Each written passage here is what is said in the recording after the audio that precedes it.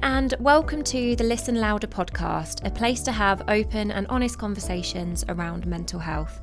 I'm Megan Gilbride, the host, and each week I'll be discussing various mental health topics with my guests. For the best experience, try listening on the Entale app, where you'll be able to see and access links to exactly what we're talking about. Hi everybody, and welcome back to the Listen Louder podcast. Today I'm joined by Rupert, who is a trainee in psychiatry as a speciality of medicine.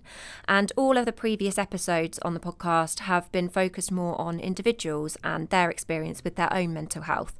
But I thought it would be really interesting to have a discussion with someone in the professional sector to talk about the realities of working in mental health and to hopefully understand a little bit more about it.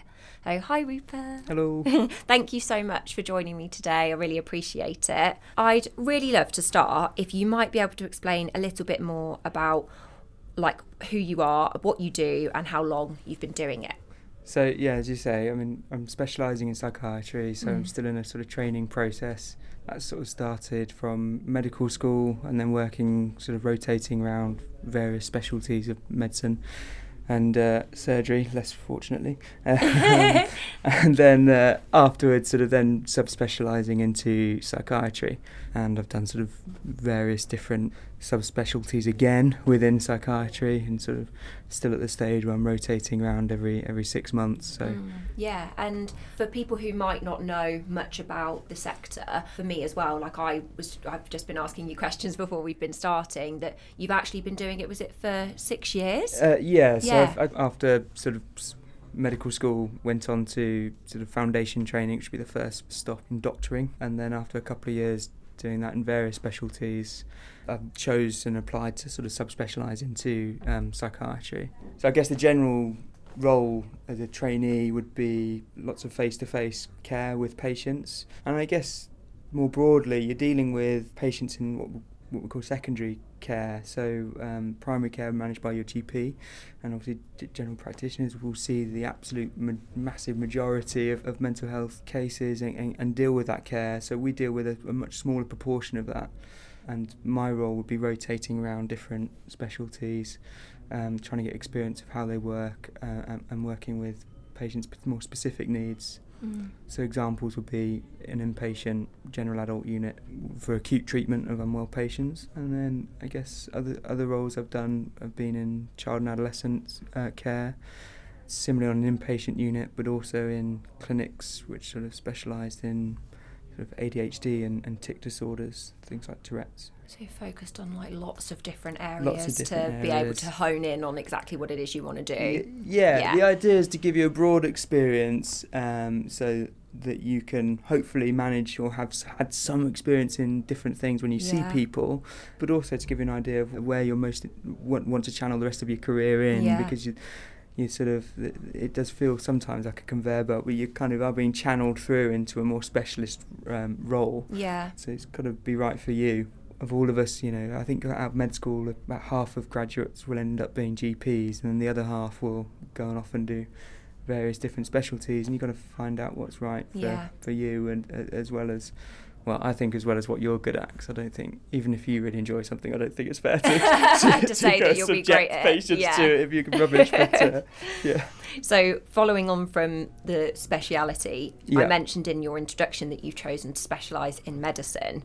So it would be a really interesting conversation to have with you about explaining a little bit more about the benefits and drawbacks of medicine and medication, because I think it's a topic that definitely has misconception when it comes to mental health. Absolutely, yeah. It's tricky. I think there's always a balance.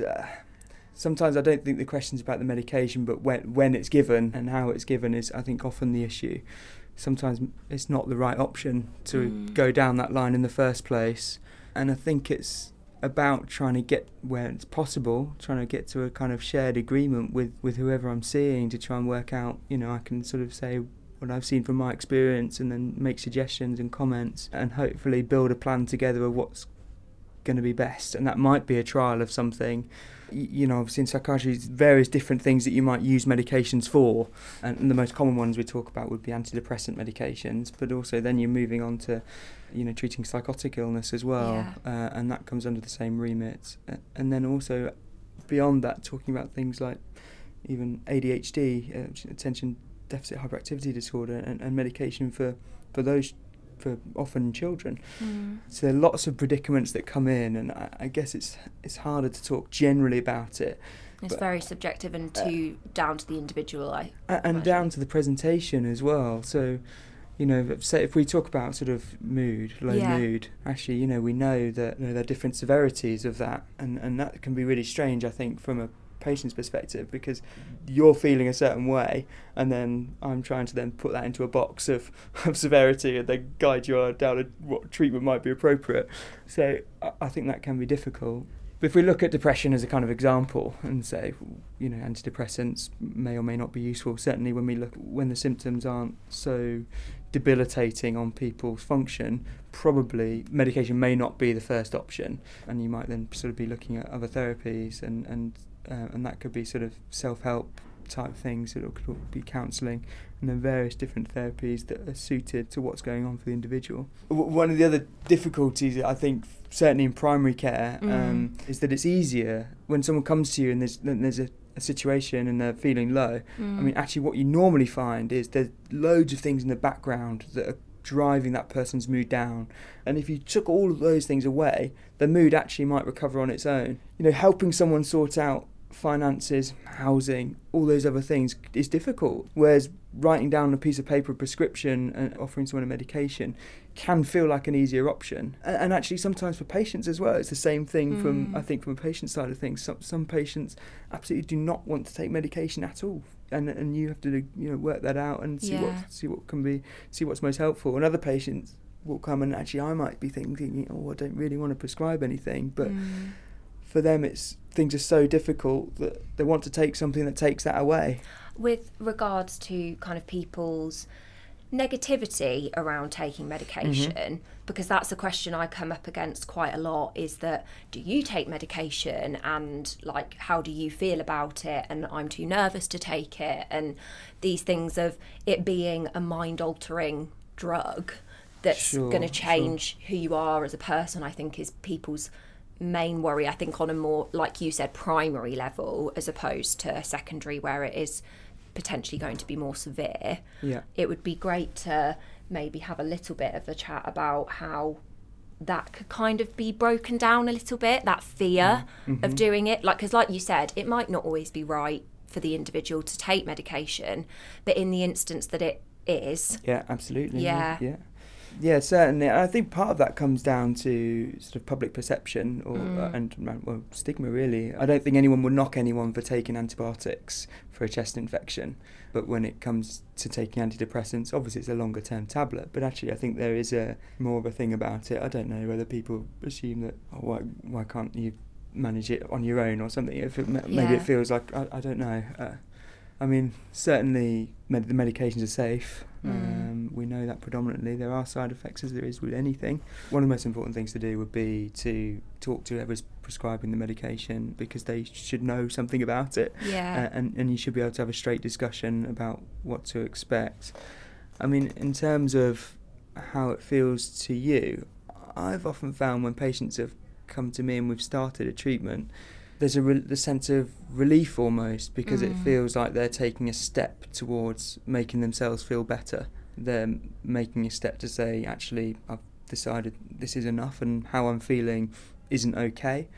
So sometimes I think there can be a real positive motion about taking a medication. I don't think it has to be a negative thing. And the other thing is that medication, just because you're starting it doesn't mean that you need to be on it for life. I think that's the thing with it, like conversations that I've certainly had with people, because I take medication for depression, that say, well, how do you feel about being on medication for the rest of your life? And I'm like, well, I don't really see it like that. I think I do, as a human being, worry about the fact that if I didn't have that support, what would it be like again?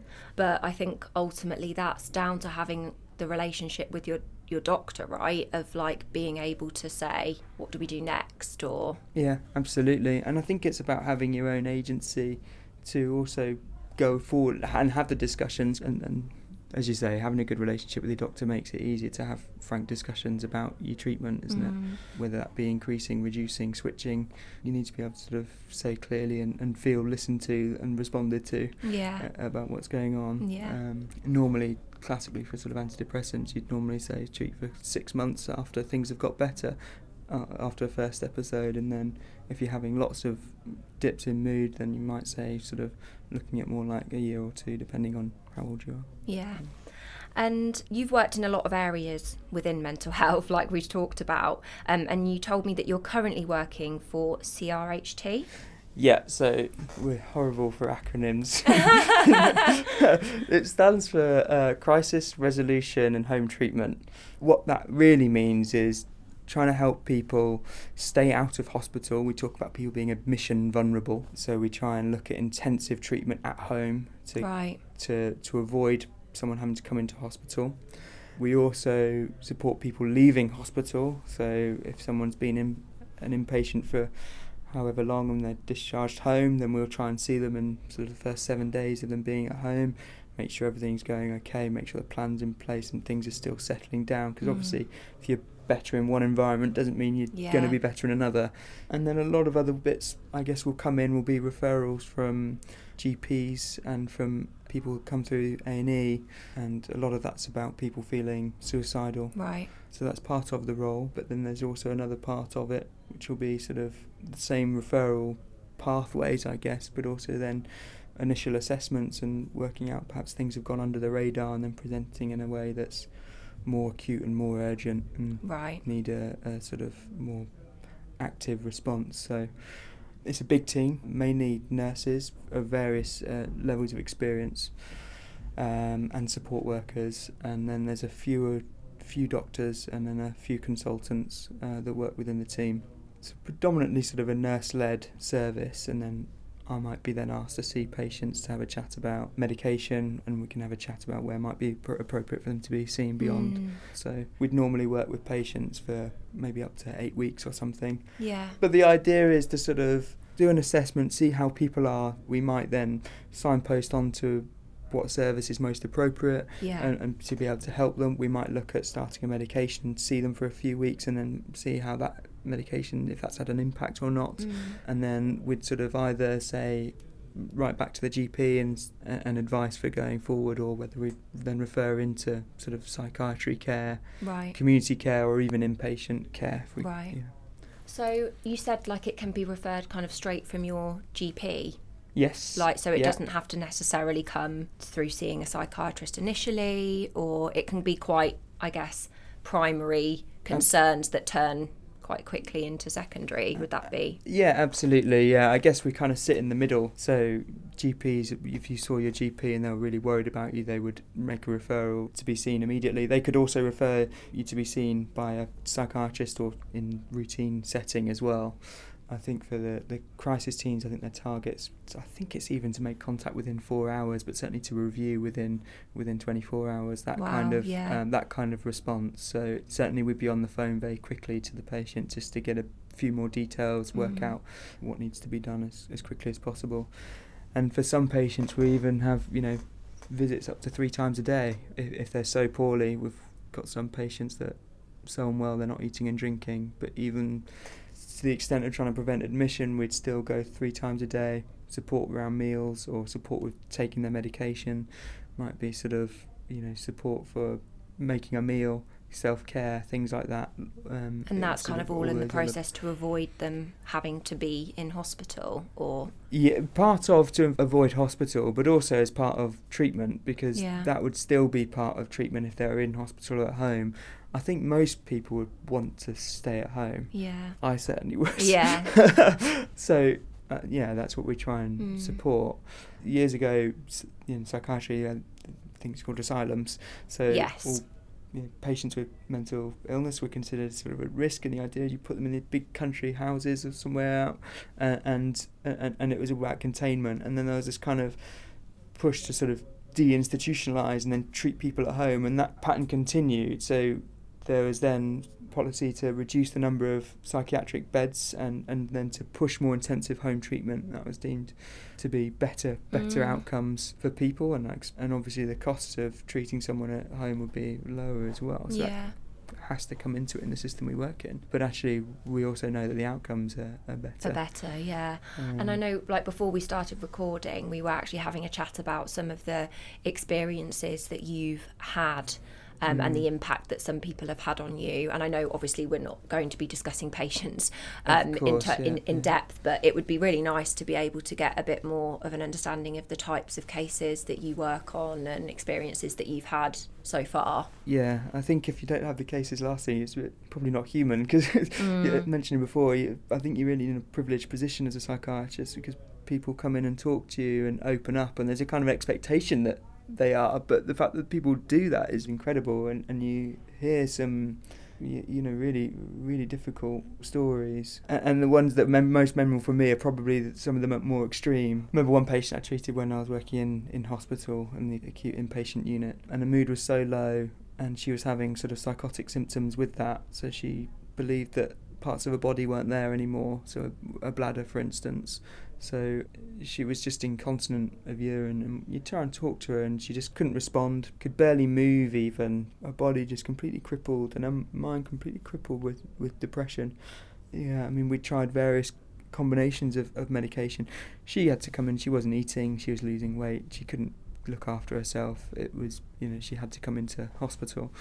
We tried various different combinations of medication, including antidepressants and antipsychotic medication, and I remember trying to talk to her about the next options. One was lithium, which is a sort of mood stabiliser that you might add, and the other one was ECT, which is electroconvulsive therapy. Wow. And I know, as you mentioned before, people's perception of antidepressants, people's perception of ECT, I expect is even more polarised. Well, yeah, I mean, for you to say that to me, like, my eyes went big, like, oh wow, like that's scary to me. Of course it is, and it's even scarier when, this, as I say, the description of this lady, she can't make a decision around that. She can't talk to you and communicate, so actually those decisions are taken away from her. So she went for ECT, and the improvement was unbelievable. Wow. I could not believe it.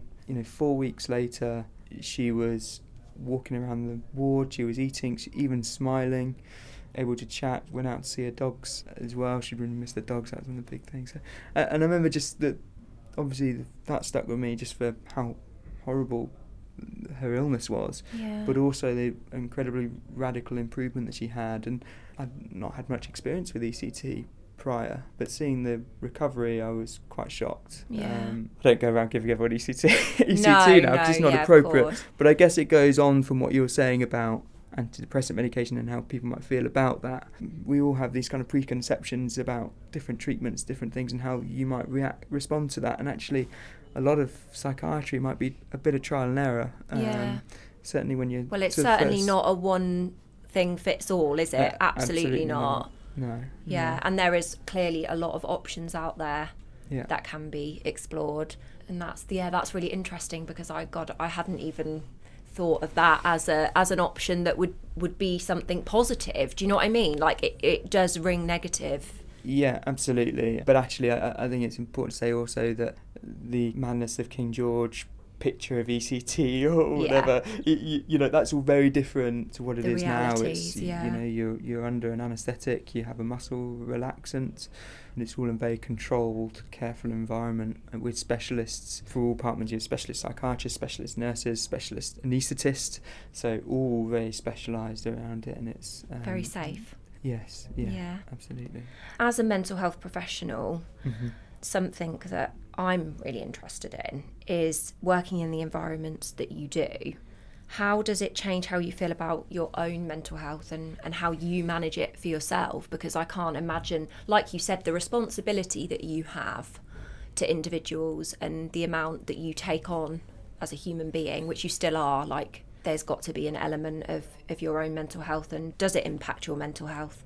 Yeah, I think I've struggled certainly at times sort of with what you take home from work, and in terms of the people you see. Actually, a lot of psychiatry and certainly the psychological therapy side of mental health, a lot of it is about carrying unbearable feelings. People are coming to see a psychiatrist because what they're thinking and feeling is unbearable.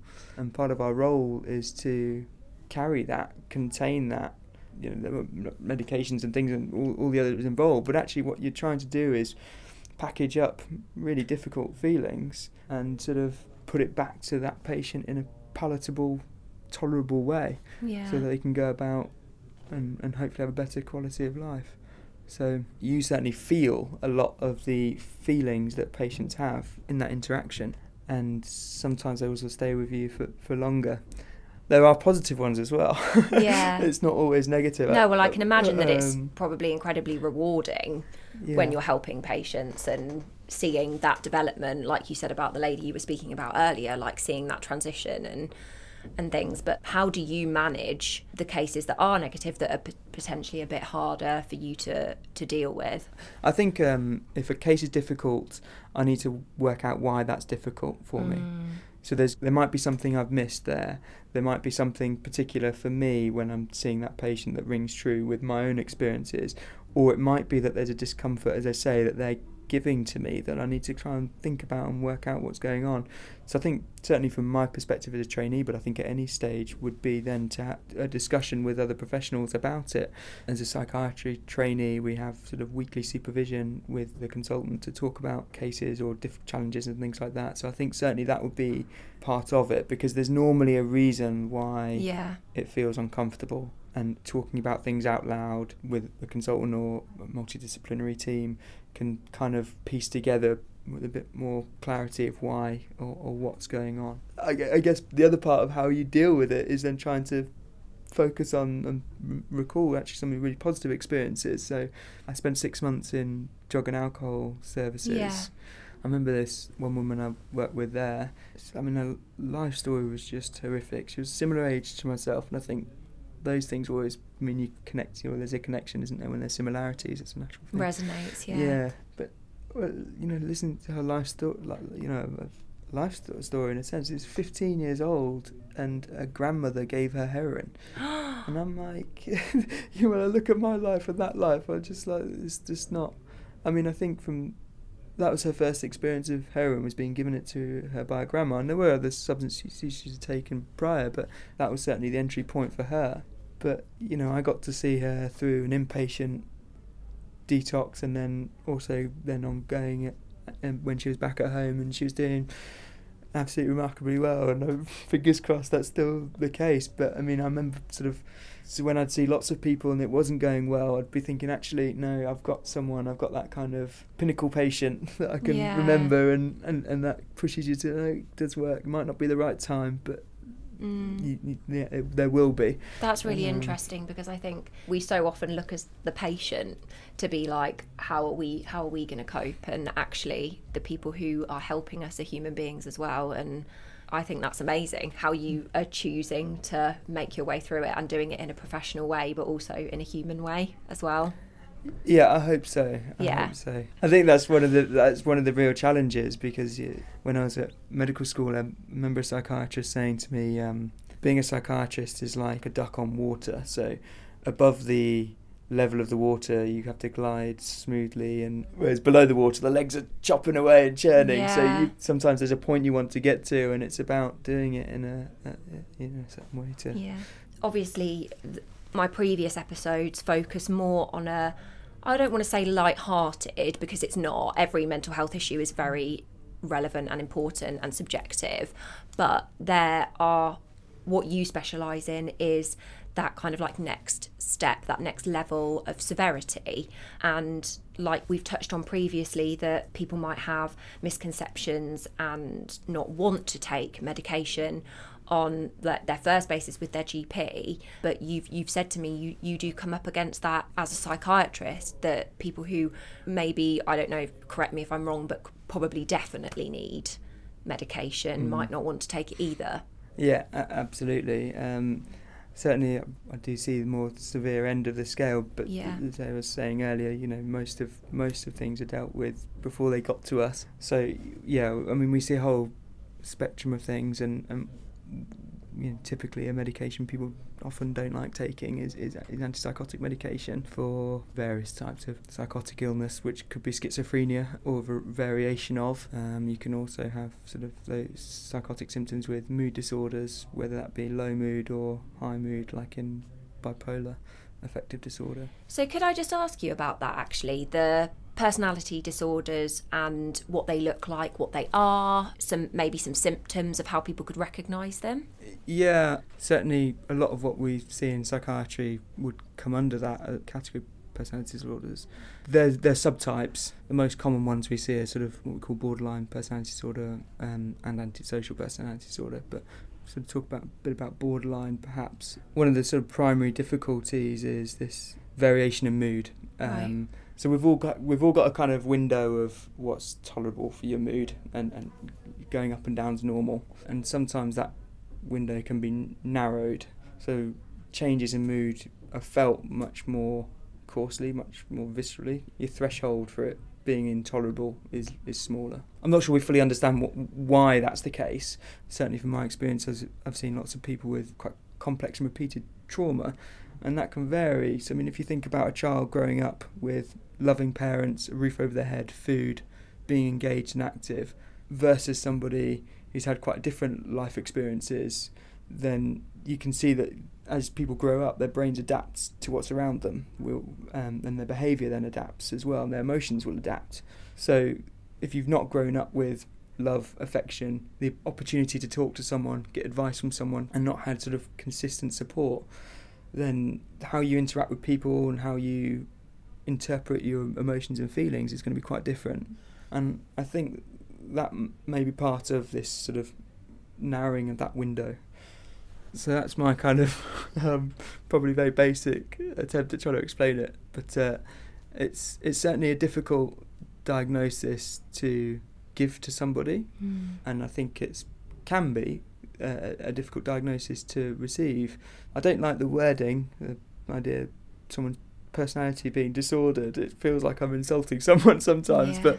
but actually what I sometimes do is go through the symptoms with somebody and they go, yeah, and so sometimes it's a relief for people to have it can be an explanation and understanding, and what that also can do for people is open the door to services that are geared up to help people with similar difficulties.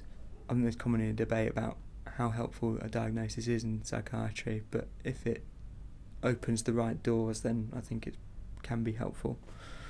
And the sort of services or treatment approach would be predominantly sort of psychological therapies.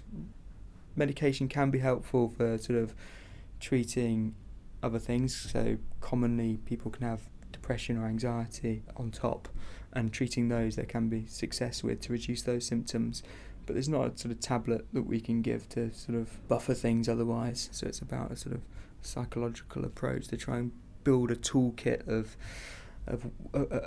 ways that you can try and manage that distress when it comes. And for anybody that kind of like resonates with the topics that we've covered today, and I'm talking kind of like maybe on the more severe side of feeling mentally unwell, are there any kind of suggestions you could make about how best to reach out for help? Like, I don't know if that would be the same route as going to see your GP, or where you would start, or if there are other avenues that you can explore. Absolutely, yeah. I mean, I know obviously we've talked about some more extreme end of things, but even people feeling even half of some of this could be really, really difficult. So starting from the baseline, I'd say, actually just accepting that things are difficult and talking to people you do trust, and that might be friends or family, and just saying things out loud can help you understand them. It just gives it a bit more logic, and you can work out how far away from okay that is. Certainly if you can book in with your GP and see your GP, that might be the next step. And there are various sort of counselling services that are available through self-referral as well, and other sort of self-help things, so various apps. Headspace is certainly one that I know about.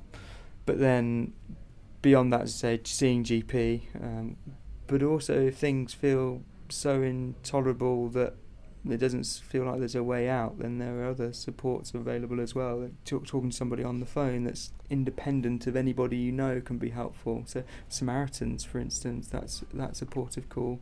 And then obviously if things are really getting to a point where they don't feel like there are options, or you're not able to sort of cope with things, then it's 111 service, or even 999, or attending your local emergency department to talk to someone about it there. Yeah, thank you so much, Rupert. I really appreciate it. It's really beneficial for me as an individual to hear insight into the more professional sector of mental health, so thank you. No, pleasure. Hope it's been helpful.